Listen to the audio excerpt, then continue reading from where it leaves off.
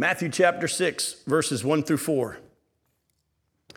Matthew 6, verses 1 through 4 is as far as we're going to get tonight. Jesus continues in his Sermon on the Mount, and he says, beware of practicing your righteousness before other people in order to be seen by them. For then you will have no reward from your Father who's in heaven. Thus, when you give to the needy, sound no trumpet before you as the hypocrites do in the synagogues and in the streets, that they may be praised by others. Truly, I say to you, they have received their reward.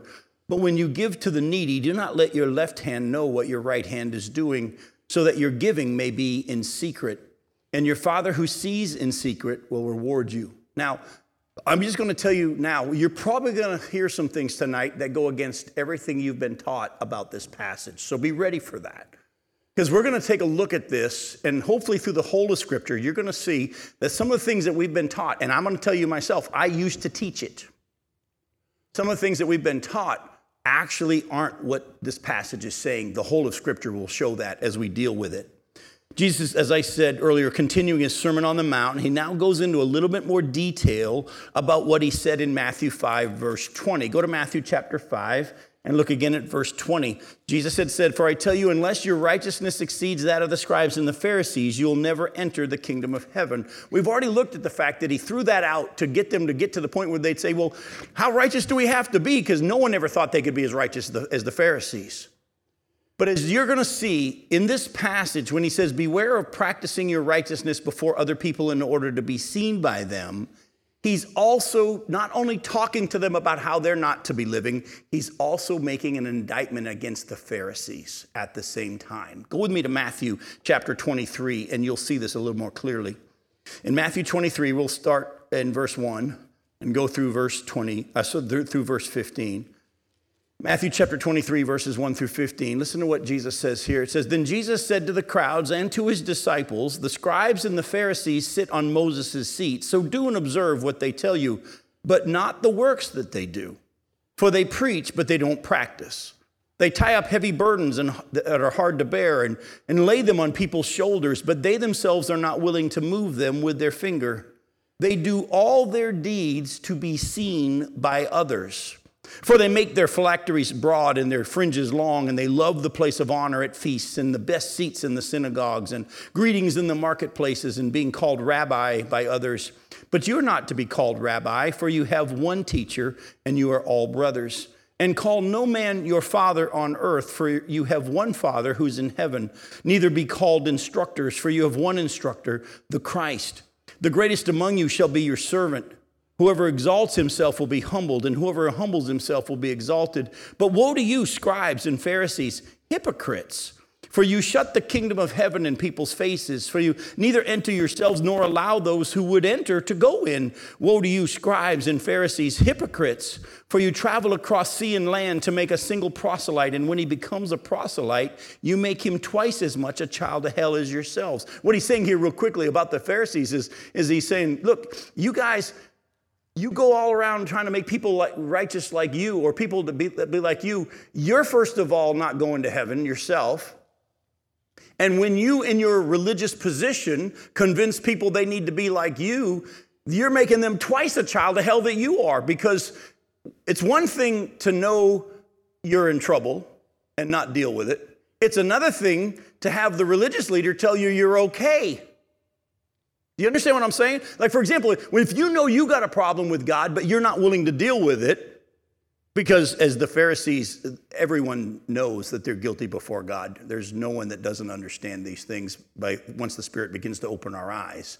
There's no one without excuse. He's revealed his law to our hearts and whatever. We've laid that all out. So the Pharisees, they may have known deep down that they weren't right before God, but it was far more important that they look impressive before men than they humble themselves before God. But now what they've done is they've taken these people who are seeking to be right before God, and they've told them, if you do these things, you'll be right before God. And so now these people are even convinced by the religious leaders that they're okay, and they're walking around saying they're okay. I've always been real careful in my life to not tell someone you're going to heaven. I don't want them to ever say, well, Jim's a preacher and he's close to God, so he said I'm going, I'm okay. Folks, the Bible says that the only ones that know are you and God himself. Now, I can look you in the eye and tell you, if you believe in your heart that Jesus died for your sins and lived a sinless life and rose from the dead, you will be saved and you will go to heaven. But did you catch how I started that? If you put your faith in Jesus Christ, then that's how we know what the Word of God says.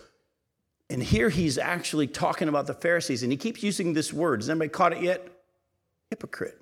We're going to deal with that in just a second. Jump over to chapter 23, verse 23. Woe to you scribes and you Pharisees, hypocrites, for you tithe mint and dill and cumin, and have neglected the weightier matters of the law, justice and mercy and faithfulness. These you ought to have done without neglecting the others. You blind guides, you strain out at a gnat and swallow a camel. Woe to you scribes and Pharisees, hypocrites, for you clean the outside of the cup and plate, but inside they're full of greed and self-indulgence. You blind Pharisee, first clean the inside of the cup and the plate, that the outside also may be clean. Woe to you scribes and Pharisees, hypocrites, for you're like whitewashed tombs, which outwardly appear beautiful, but within are full of dead people's bones and all uncleanness.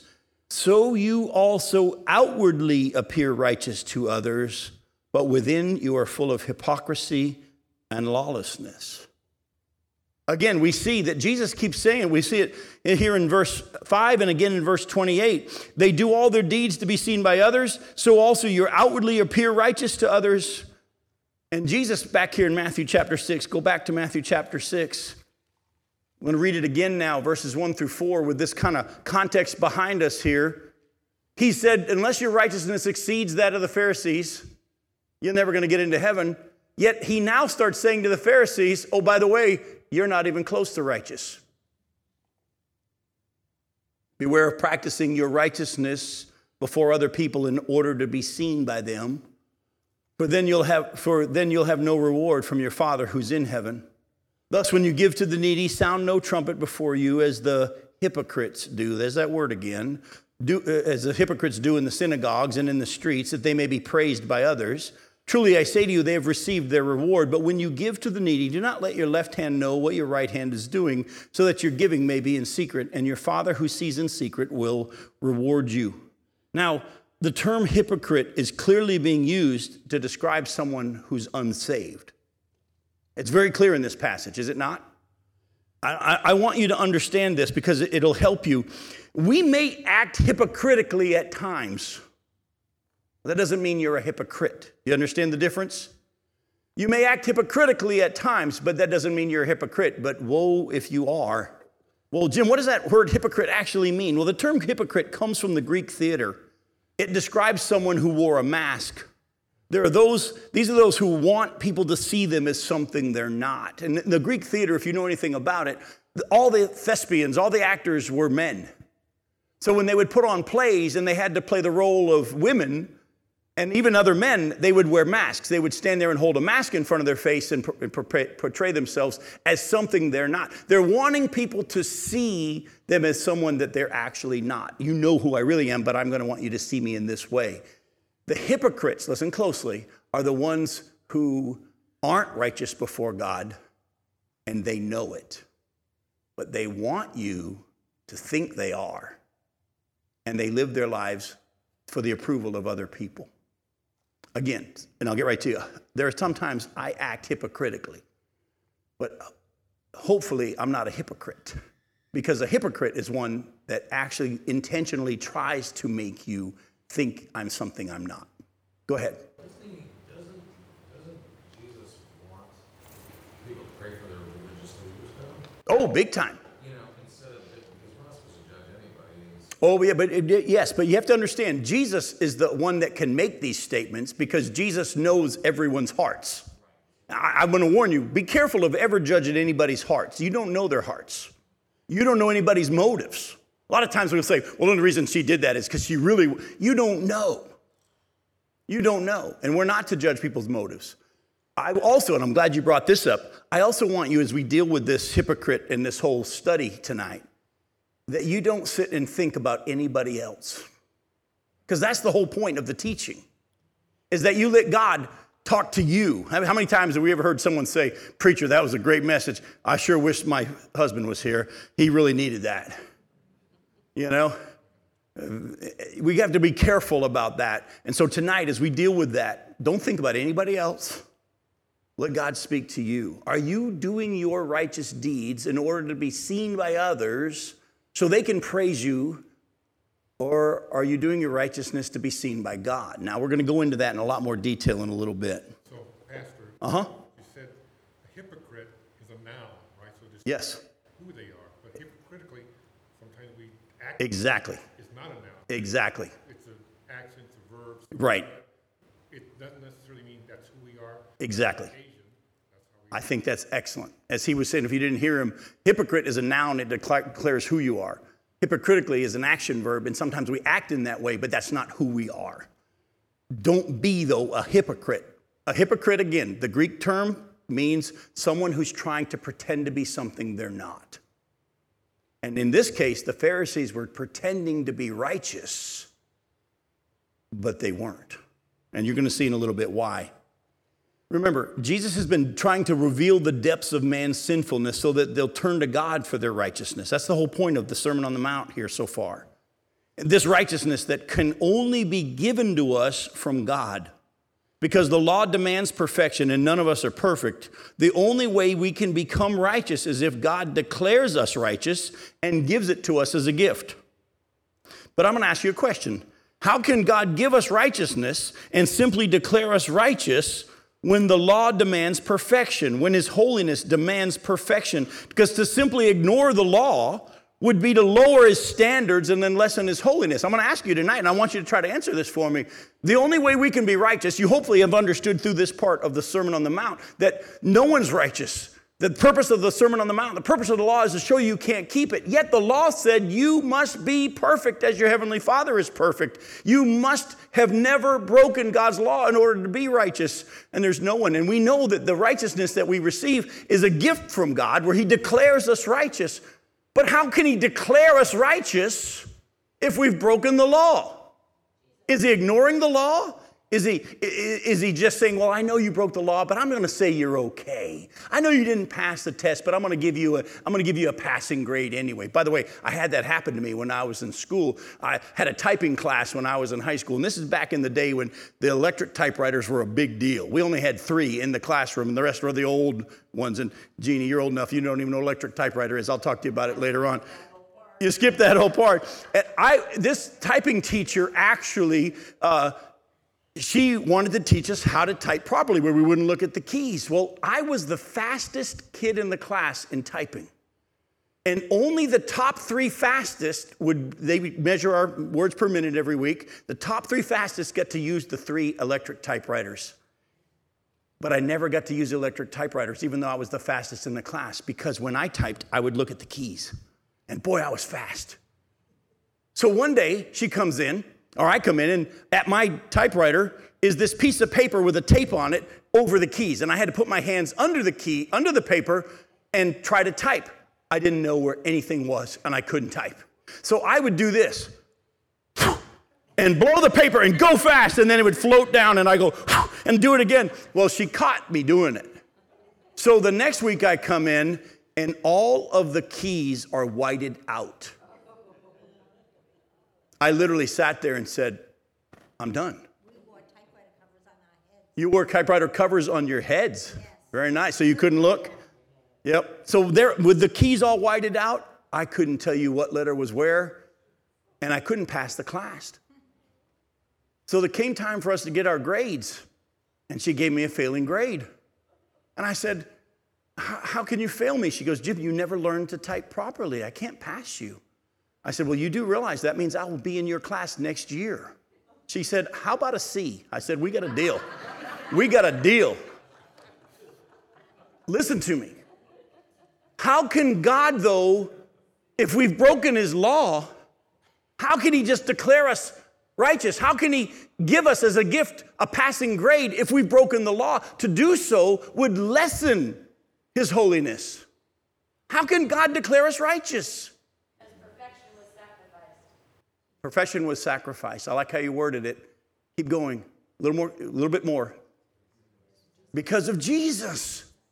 That's the only reason. Folks, go with me. I'm gonna do something tonight that I know most of you understand, but I feel like God wanted me to, and it was fun last night. I'm going to do it, have fun again tonight.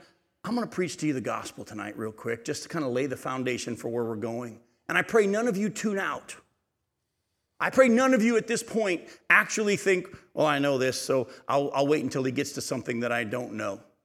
It's kind of like how we treat the flight attendant when they start to give the safety instructions on the airplane. If you've flown a lot, and when I first started flying, of course, I wanted to listen and where are the exits. And I fly so many on airplanes now that as soon as they start their little song and dance, I go to sleep. I don't want you to do that. Remember the old hymn, I love to tell the story? To those who know it best, seem hungering and thirsting to hear it like the rest. It goes on and talks about how it seems each time I tell it more wonderfully sweet. I think the church needs to be reminded of the gospel. Go to John chapter 5. Now, I'm going to be sharing with you the gospel from the scriptures for a reason, for where we're going to be going tonight. John chapter 5, look at verses 39 and 40. John chapter 5, verses 39 and 40. Jesus says, you search the scriptures because you think that in them you have eternal life, and it is they that bear witness about me. Yet you refuse to come to me that you may have life. Listen to what Jesus is saying. He goes, you guys, you Pharisees, you scribes, you search the scriptures because you think by reading them and doing what it says, you'll have eternal life. These are the scriptures that are speaking about me. Yet you don't come to me for life. You think your righteousness is by your good deeds of obeying what this book says, and you just do what it says and you'll be righteous. The book is pointing to me. You need to come to me to have life. Go to Romans chapter 3. Start in verse 19. Paul has already laid out that the Jews have received the law of God, and the Gentiles who didn't hear God's written law have had his law written on their hearts. In verse 19 of Romans 3, we're going to go all the way to verse 31. Now we know that whatever the law says, it speaks to those who are under the law, so that every mouth may be stopped and the whole world may be held accountable to God. For by works of the law, no human being will be justified in God's sight, since through the law comes knowledge of sin. But now, the righteousness of God has been manifested apart from the law, although the law and the prophets bear witness to it. Remember what Jesus had just said in John 5. The righteousness of God through faith in Jesus Christ for all who believe. For there's no distinction, for all have sinned and fall short of the glory of God and are justified by his grace as a gift through the redemption that is in Christ Jesus, whom God put forward as a propitiation by his blood to be received by faith. This was to show God's righteousness, because in his divine forbearance, he had passed over former sins. It was to show his righteousness at the present time, so that he might be just and the justifier of the one who has faith in Jesus. Then what becomes of our boasting? It's excluded. By what kind of law? By a law of works? No, but by the law of faith. For we hold that one is justified by faith apart from works of the law. Or is God the God of the Jews only? Is he not the God of the Gentiles also? Yes, of Gentiles also. Since God is one who will justify the circumcised by faith and the uncircumcised through faith. Do we then overthrow the law by this faith? By no means. On the contrary, we uphold the law. So how do we uphold the law if we've been told that we're set free from the law, and the law was just to show us that we're guilty and we couldn't keep it, and once the law reveals our sinfulness to us and we turn to the Savior, we're no longer under the law? How do we then as Christians, through faith in Jesus, uphold the law? How? Well, definitely through faith, but how? Specifically, how? No. Through faith in the one who has kept and keeps the law. By faith in Jesus, we still uphold the law. We don't say the law is no big deal. It's okay. There's a lot of people out there that think, hey, I've been set free from sin and I'm forgiven. I can live however I want now. That's not upholding the law. That's saying the law is no big deal. Hey, all it did is show me I'm a sinner. I'm just a sinner. Now I'm saved by grace, and I'm good.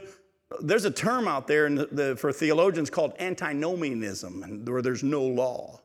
We're not saying, even though we've been set free from the law's penalties and the law's demands because of Christ giving us righteousness, We haven't been set free from the law's demands.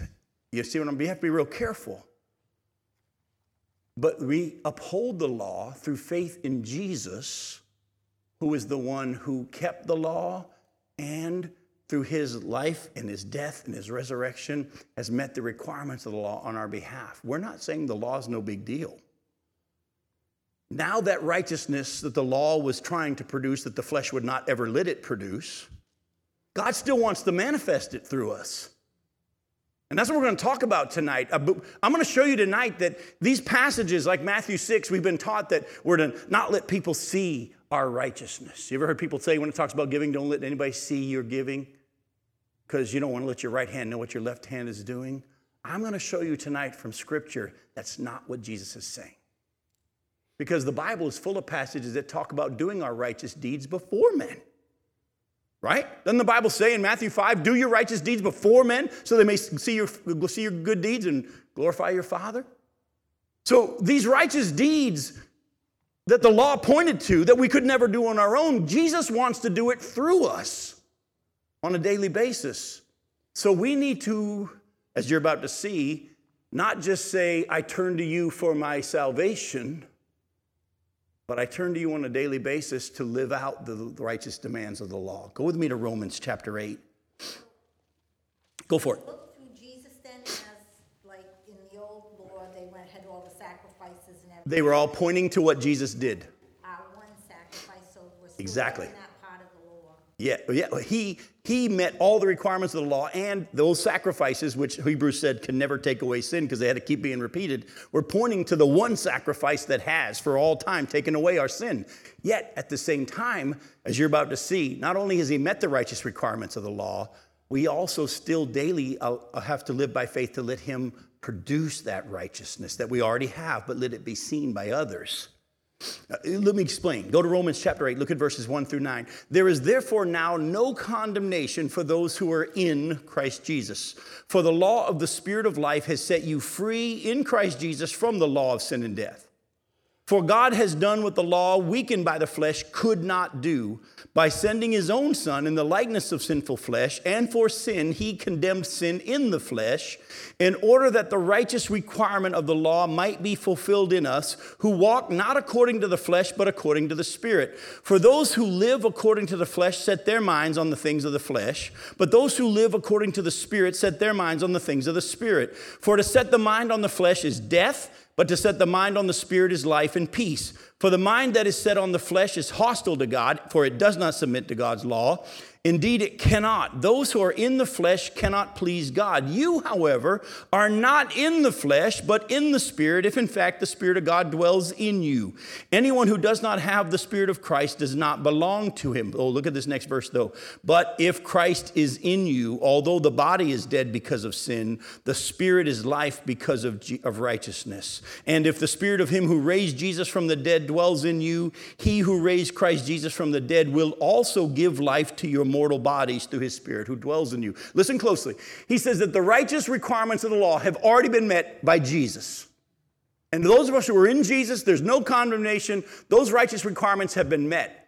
Now, when he goes on and says, and talks about in verse 4, in order that the righteous requirement of the law might be fulfilled in us who walk not according to the flesh, but according to the Spirit. And then it goes, for those who live according to the flesh set their minds on the things of the flesh, but those who live according to the Spirit set their minds on the things of the Spirit. Be real careful. A lot of people read that and they say, okay, I love the first 3 verses of Romans 8, that there's no condemnation because I'm in Christ. But sometimes I set my mind on things of the flesh. Has anybody here ever set their minds on things of the flesh after you've been saved? I have.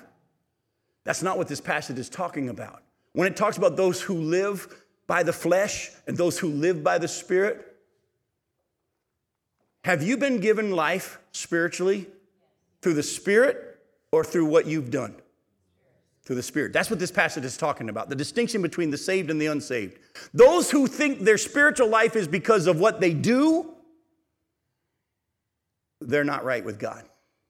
Those of us who think our spiritual life, we get it from faith in Jesus Christ, are the ones who live by the Spirit. Remember Galatians chapter 5, verse 25? So I say live by the Spirit. If we live by the Spirit, let us also keep in step with the Spirit. See, we always read those verses like this means walking in the Spirit. No.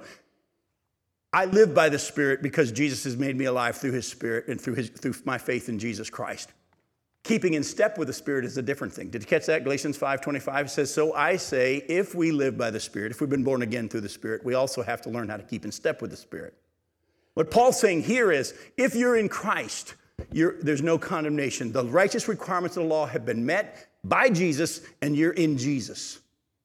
But then he goes on and says, oh, and that same Jesus who's already given you his righteousness will give life to your mortal body. He'll actually be able to live his righteousness through you. How did Jesus, who was given a human body like us and tempted in every way like we are, how did he not sin? He kept his eye on the Father, and by the power of God, because he was also God, he was able to have victory over this flesh. Do you not realize that the righteous requirements of the law, which have already been met and we've been given righteousness, have to be manifested? God wants them to be seen by the world. So go to Colossians chapter 2.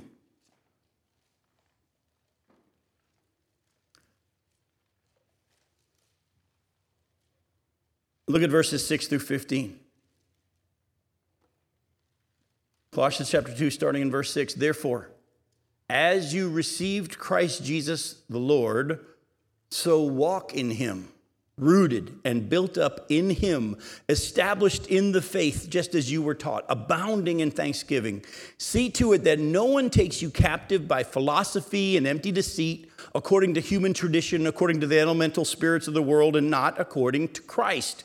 For in him the whole fullness of deity dwells bodily, and you have been filled in him who is the head of all rule and authority. In him you were circumcised with a circumcision made without hands, by the putting off of the body of the flesh, by the circumcision of Christ, having been buried with him in baptism, in which you were also raised with him through faith in the powerful working of God, who raised him from the dead. And you, who were dead in your trespasses and the uncircumcision of your flesh, God made alive together with him, having forgiven us all our trespasses, by canceling the record of debt that stood against us with its legal demands. This he set aside, nailing it to the cross. He disarmed the rulers and the authorities, and he put them to open shame by triumphing over them in him. Listen closely.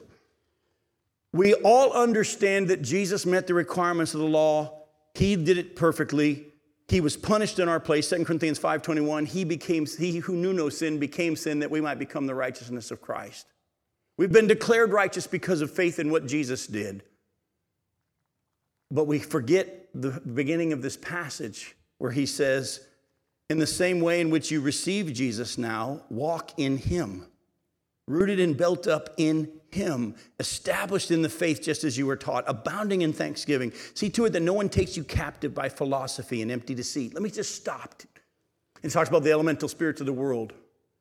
Years ago, there was this movement in Christian circles that really hurt the church, and it was called Christian psychology, where they were teaching Christians that one of the ways that you can start to have victory over sin is to understand psychology and your makeup and your flesh and how to make a difference and how to... Have you had anybody ever heard you do something for 21 days and it'll become a habit? Has anybody ever heard people saying that? You do something for 21 days and it'll become a habit. And what happened was the church bought into using effort of the flesh in order to accomplish what only the Spirit can accomplish. Do you want to have your life produce righteousness that God has already given you, but now needs to be seen by the world, and you'd like to see it as well? Do you want that righteousness to be produced by you doing something for 21 days and then it just becomes a habit? Or do you want that righteousness to be produced by the Spirit of God dwelling within you and evidencing his Spirit within you? It's not righteousness if it's not from him. Exactly. If it's not from him, it's not righteousness anyway. I don't care if you call it a habit. If you're doing a good habit, but it's your habit, that's works. Do you understand what I'm saying? We need to understand the gospel in order to go back to this passage and deal with doing our righteous deeds before men. Because we need to understand that even though I've been given righteousness, that doesn't mean the world sees it. And the Bible actually says one of the evidences that I've really been saved is the evidence of the Spirit produced in righteousness, love and joy and peace and patience and gentleness. But you're never going to produce that righteousness by seeing a Christian psychologist who will help you go back and deal with your mother. All of deity lived in Jesus Christ and lives in Jesus Christ. And you have been filled in him, who is in all rule and authority. Do you understand what I'm saying? Everything we need for life and godliness, 2 Peter chapter 1, verse 3, everything we need for life and godliness has been produced through Jesus Christ. And it's in us. We've been given these great and precious promises so that through them we may escape the flesh and participate in the divine nature that we've been given. Folks, you need to understand the whole of the gospel. The gospel is not that Jesus died for your sins so you'll be forgiven and go to heaven. The whole gospel is he not only died for your sins and gave you righteousness so that you could produce, so that you can go to heaven, but he's also put his spirit within you so that you can allow him to produce the righteousness that he's given you now for the world to see. So, let's go back now to our passage from Matthew. As I've laid this out as a foundation, hopefully you can see that Jesus is moving now the focus from us and our sin to God and his power. I'm going to say it again. The sermon's making a transition here. You're going to see it as we go in the next few weeks, the transition that's happening. He's been dealing with the depth of their sin and their need for righteousness from God. But now the focus is going to God and his power. Now the Pharisees did their righteousness to be seen by others, and many people were impressed. But God wasn't. Does anybody know why? Does anybody know why? Even though the Pharisees had fooled everybody? Because God knew their hearts. Because God knew their hearts. Again, I told you to go back to Matthew. Put a bookmark in Matthew. We'll come back. Go to 1 Samuel 16. Again, don't let Satan come and bring anybody else into your mind right now. Let God speak to you. In 1 Samuel chapter 16, as Samuel has been sent to go anoint one of Jesse's sons, in verse 6, it says, when they came, Samuel looked on Eliab and thought, surely the Lord's anointed is before him. But the Lord said to Samuel, do not look on his appearance or on the height of his stature, because I have rejected him. For the Lord sees not as a man sees. Man looks on the outward appearance, but the Lord looks on the heart. Don't miss that, folks. Don't miss that. Samuel even was fooled and thought, man, this is probably the one God would have chosen. It's the one I would have picked. I mean, this guy's impressive. He should be chairman of deacons. This person's a hard worker. This person never misses a Sunday. This person is committed. And we look at all the outward stuff. But let me ask you a question. These people that we point to that, man, they're impressive leaders. Do you ever see evidence of the Spirit? Love, gentleness, joy, patience, kindness, self-control. Our churches today are full of people that are trying to impress others to get a position of authority in the church. But God says, oh, don't miss this part. I've rejected him. Because his heart's not where it's supposed to be. Go to John chapter 2.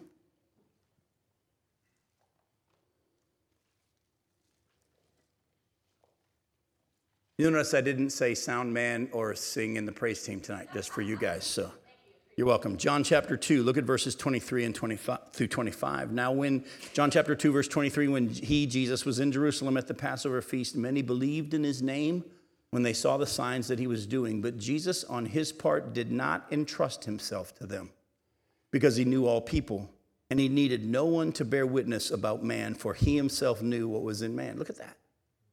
They believed in him. But Jesus says, actually, it's not faith. I know their hearts. You do realize that there were many disciples that followed Jesus. And in John chapter 6, it says that he turns to him and he says, unless you eat my flesh and drink my blood, you have no part in me. And upon hearing this, many of his disciples said, this is a hard teaching. Who can accept it? And they went away.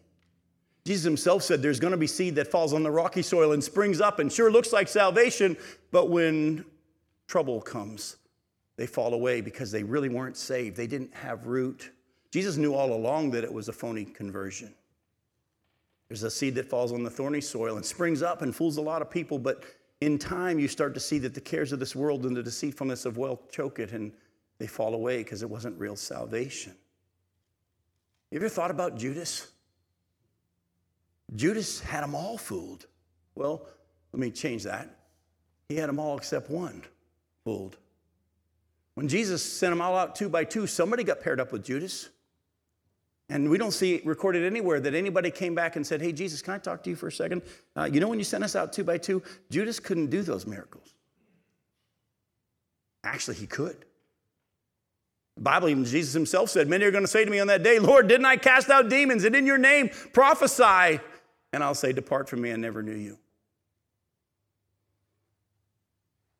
And when Jesus in the last night before his crucifixion said, hey guys, let me tell you, one of you is going to betray me.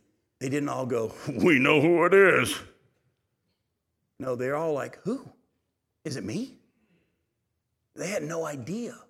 Oh, there was someone in the room that knew who it was. The hypocrite. The one who all along knew where he really stood, but was more interested in looking like everybody else. The heart that God's looking for, folks, is not one that is impressed with himself and wants others to be impressed too. The heart that God will reward is a heart that understands their brokenness and looks to God for his righteousness. Go to Psalm 51. A lot of us, unfortunately, jockey for position because we want someone to be impressed with us.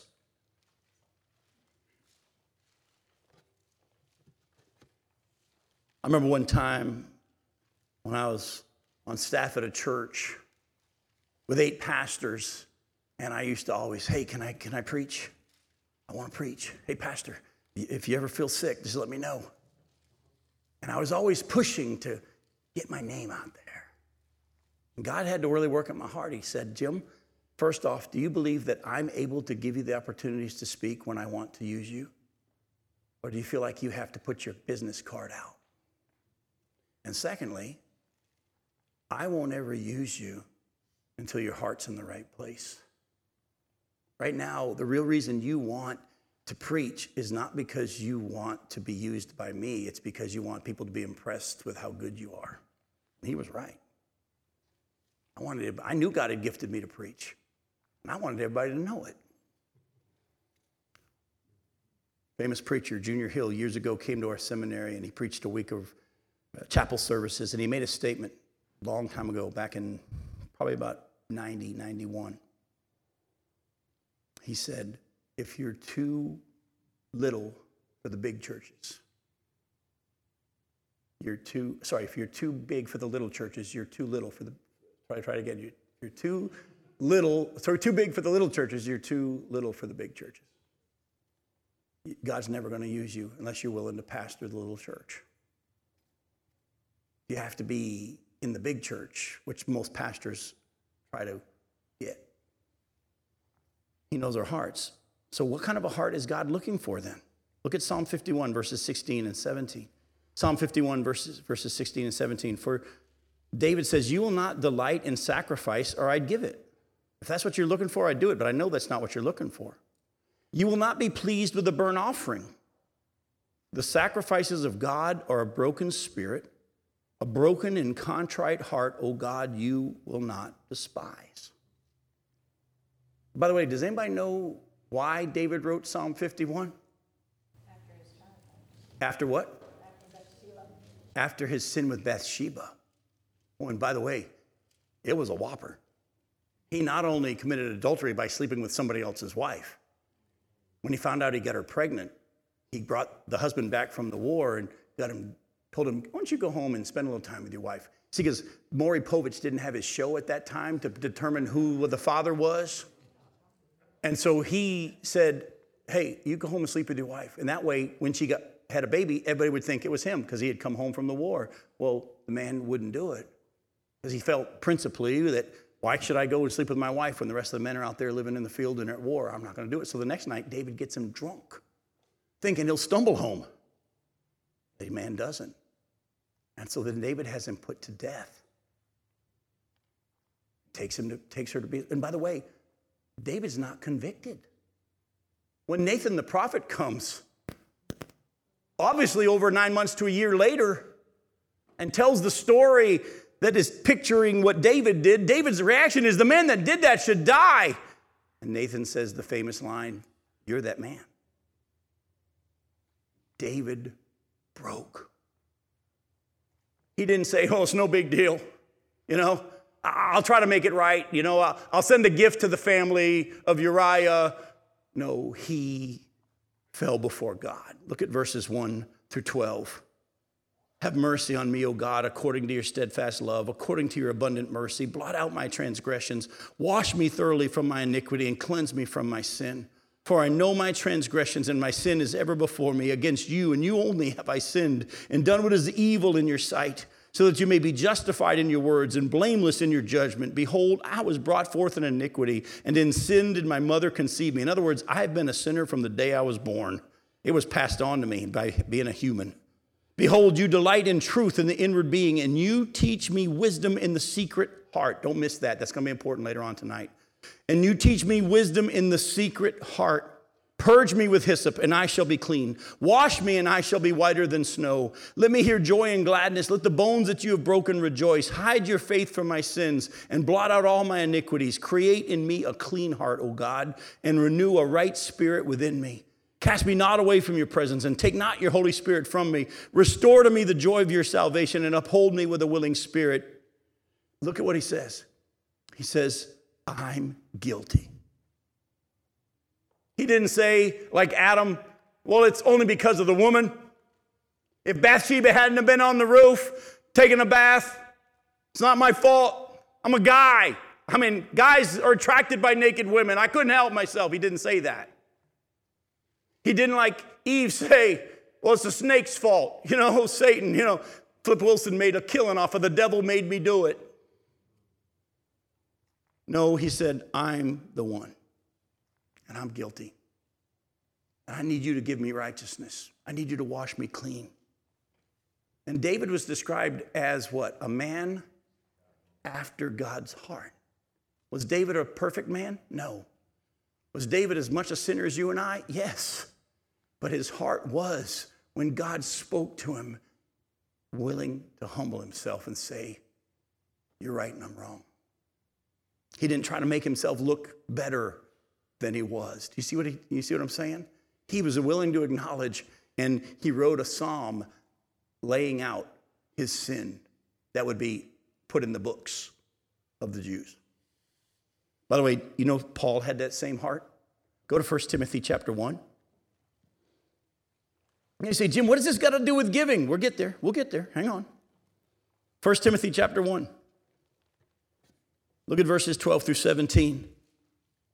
Paul says, "I thank him who has given me strength, Christ Jesus our Lord, because he's judged me faithful, appointing me to his service, though formerly I was a blasphemer, a persecutor, an insolent opponent. But I received mercy because I had acted ignorantly in unbelief. And the grace of our Lord overflowed for me with the faith and the love that are in Christ Jesus. The saying is trustworthy and deserving of full acceptance, that Christ Jesus came into the world to save sinners, of whom I'm the foremost.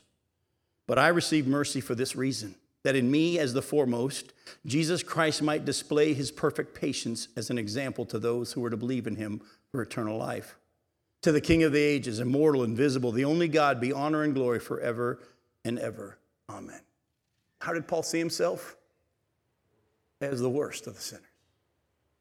You know how many Christians around this world fall prey to that lie that, well, yeah, I know we all sin, but I don't sin as bad as that guy. Oh, folks, you don't understand the gospel if you think you have more righteousness because you're a better person than anybody else. My only righteousness, if anything you see is trustworthy or praiseworthy, it's Jesus. There's no Jim involved.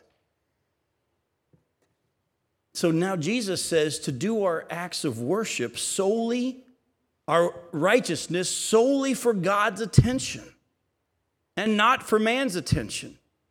If you're wanting man's attention, he says, and man's reward, you won't get any from God. But if you want God's attention and God's reward, you're to do your acts of worship with a heart that is only concerned with his praise and his pleasure. Now we will look at Matthew 6, I promise. Go back to Matthew 6. We're going to read it again now. Listen closely to what this passage is saying. Beware of practicing your righteousness before other people in order to be seen by them. You're going to see. He's never said you're not to be seen by them. We've had people take this passage and teach, don't let anybody see what you're doing. That's not what this passage is saying. He says, don't do it in order to be seen by them, for then you'll have no reward from your Father who is in heaven. Thus, when you give to the needy, sound no trumpet before you as the hypocrites do. By the way, who were they? Pharisees. Do as they do in the synagogues and in the streets, that they may be praised by others. Remember how they love to be called rabbi and have people impressed with them. But when you give to the needy, don't let your left hand know what your right hand is doing, so that your giving may be in secret. And your Father who sees in secret will reward you. I'm going to just tell you, beware of trying to turn Jesus' teaching here in Matthew 6, 1 through 4, into, especially his teaching here on giving, into another law that we have to keep. Jesus is not saying that we should never pass the offering plate in our worship service, because that'd be letting people see us give.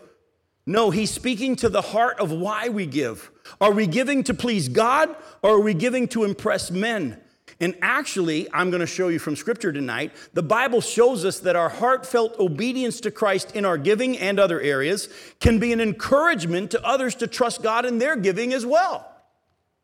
Actually, I'm going to show you, the Bible actually teaches us to do our acts before men. Actually, the Bible teaches that you are to give in a way that people see. Just make sure that when you do it, your heart is the right. Because remember, God sees in secret. We've always heard that God sees in secret, and so that means private versus public. Isn't that how we've always heard that secret? Private versus public. But according to Psalm 51, you teach me wisdom in the secret. You don't remember that other word that I told you it's going to be key coming up? Heart. When it talks about God sees in secret, he's talking about our hearts. He knows the reason why we do what we do. And if it's for him and for his glory, he wants people to see it. He's not saying don't let anybody see what you do. I can prove it to you. Go to 1 Chronicles chapter 29. I know that was the passage that was in all of your minds as we've been talking about this. You're like, hey, Jim's talking about 1 Chronicles 29. 1 Chronicles 29, look at verses 1 and following. David is helping collect stuff for the gold and the silver and stuff for the building of the temple that he's been told he can't build, but Solomon's to do it. And 1 Chronicles 29, verse 1, and David the king said to all the assembly, Solomon, my son, whom God alone has chosen, is young and inexperienced. The work is great, for the palace will not be for man, but for the Lord God. So I have provided for the house of my God so far as I was able, the gold of the things for the things of gold, the silver for the things of silver, and the bronze for the things of bronze, the iron for the things of iron, and the wood for the things of wood, besides great quantities of onyx stones, and for setting, and antimony, and colored stones, all sorts of precious stones, and marble. Moreover, in addition to all that I've provided for the holy house, I have a treasure of my own of gold and silver, and because of my devotion to the house of my God, I give to the house of my God 3,000 talents of gold. And he lists all that. And then he goes on at the end of verse 5 and says, who then will offer willingly, consecrating himself today to the Lord? Then the elders of the fathers' houses made their free will offerings, as did also the leaders of the tribes and the commanders of thousands and hundreds and the officers over the king's work. They gave for the service of the word, and it lists service of the house of God, and it lists all that they gave. And look at verse 8. And whoever had precious stones gave them to the treasury of the house of the Lord in the care of Jehiel the Gershonite. Then the people rejoiced because they had given willingly, for with a whole heart they had offered freely to the Lord. David the king also rejoiced greatly. Look closely what David does here. As he speaks to the assembly of Israel, he said, guys, because of my power and my authority as king, I had the ability to gather a whole lot of stuff. But not only did I gather a lot of gold and stuff, also from my own personal account, I'm giving this much. And I want to challenge you to pray that what would God have you give to it? Not under compulsion, but freely. And David actually said, here's how much I gave. Now, if David was saying, Are you impressed with me or what? Then he'd be sinning. But he wasn't. And here in the passage, it clearly shows that he gave. But don't just build on one verse. Go to 2 Corinthians chapter 8. Go to 2 Corinthians chapter 8. Look at verses 1 through 8. Now, by the way, don't turn what I'm teaching now into another law that says you have to tell everybody how much you give. You're going to know when God's going to say it's okay to let people know, and you're going to know when God's going to say it's not okay to let people know. You have to be led by the Spirit, know how. But don't get in this, when he said don't let your left hand know what your right hand is doing, nobody's supposed to know that you give. No, that's not what the Bible's saying at all. Look at 2 Corinthians chapter 8. I want you to know, brothers, about the grace of God that has been given among the churches of Macedonia.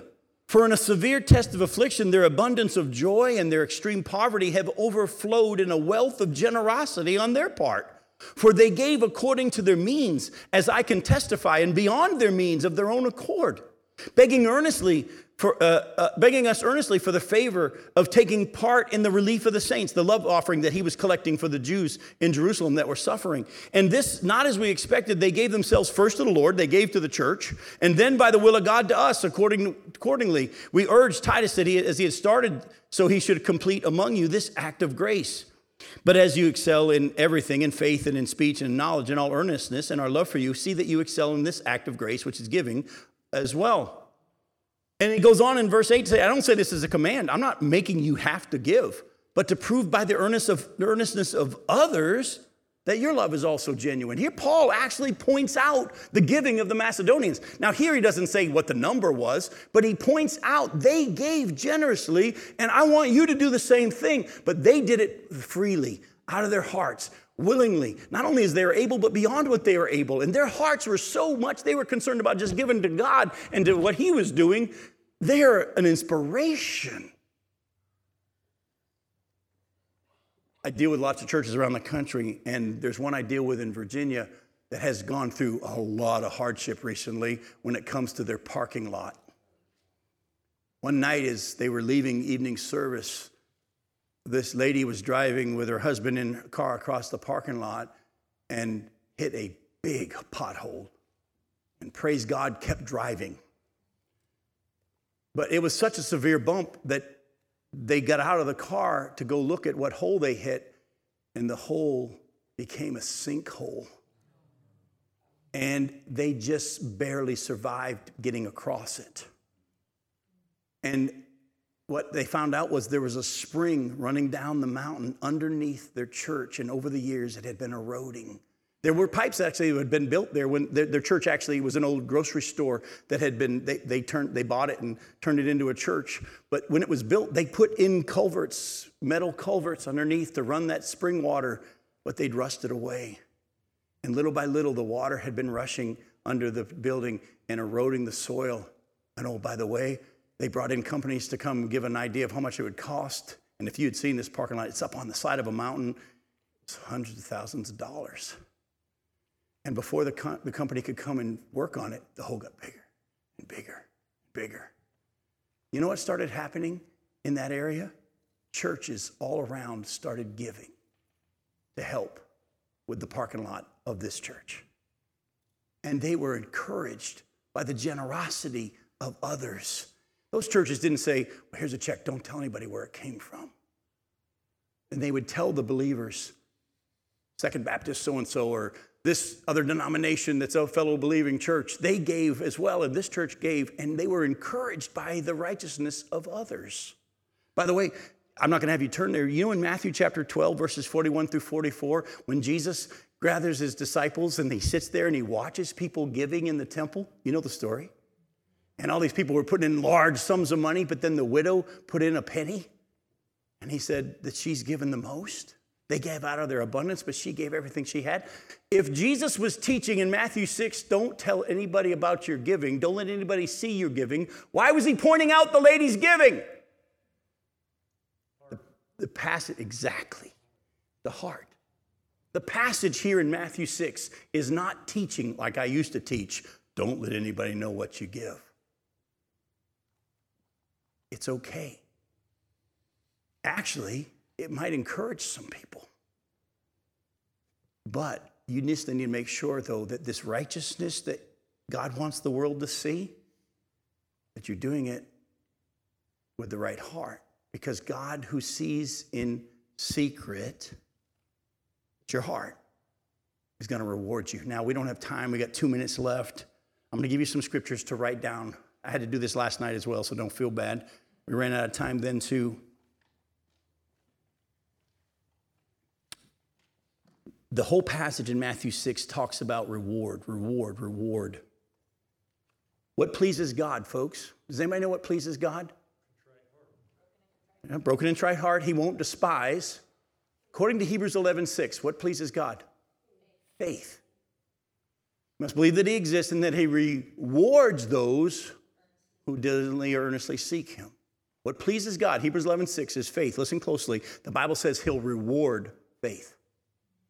By the way, ever since we stopped trying to cover our expenses for Just a Preacher ministry and started giving everything away, we've had more of an abundance than we've ever had.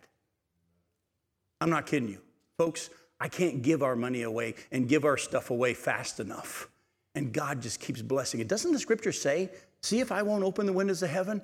I want you to trust me. Just do what I ask you to do. Be giving. Be generous. Whoever sows bountifully will reap bountifully. Whoever sows sparingly, he rewards faith. Write these verses down. Do a little study on your own of rewards. Colossians chapter 3, verses 22 through 24. Colossians 3, 22 through 24. Hebrews 11, 24 through 26. Hebrews 11, 24 through 26. Matthew 5, verses 10 through 12. That's Matthew 5, 10 through 12. Matthew 6, verse 4, our passage for tonight. We're going to close with one last passage that we're all going to look at. But those passages all deal with the term reward. And you're going to find that reward is all through the scripture. Jesus is coming back and his reward is with him. What is this reward then? You're going to find as you study these passages, these reward passages are talking about, first of all, that we can be saved, that we're saved is a gift and a reward. But there's more to it than that. There's reward for eternity in heaven. And actually, if anybody tells you this is what the reward's going to be in full detail, they're lying to you because we don't know. Go to 1 Corinthians chapter 2. We'll close with 1 Corinthians 2 tonight. 1 Corinthians chapter 2, look at verse 9. But as it is written, what no eye has seen, nor ear heard, nor the heart of man even imagined, what God has prepared for those who love him.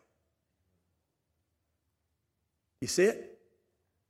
Folks, Paul himself even said when he got to see heaven, he said, I'm not even allowed to describe it. And on top of that, he said in Romans chapter 8, verse 18, I consider that our present suffering isn't even worth comparing with the glory to be revealed. Folks, don't store up your treasure here. Store up reward in heaven. How do you do that? By asking God to show you how to give and when to give and where to give. And by faith, do it with a willing heart. And there'll be times he'll say, do it secretly. Don't let people see. There'll be times he'll say, don't be worried about if people see it. Your heart's in the right place and they need to see someone giving with a good heart. Don't turn the teaching of Jesus into another law. That whole passage is dealing with, are you doing your righteous deeds to be seen by others? Or are you doing your righteous deeds because you have faith that Jesus has asked you to and you want him to be seen? I love you. We'll see you next week. Thanks for coming.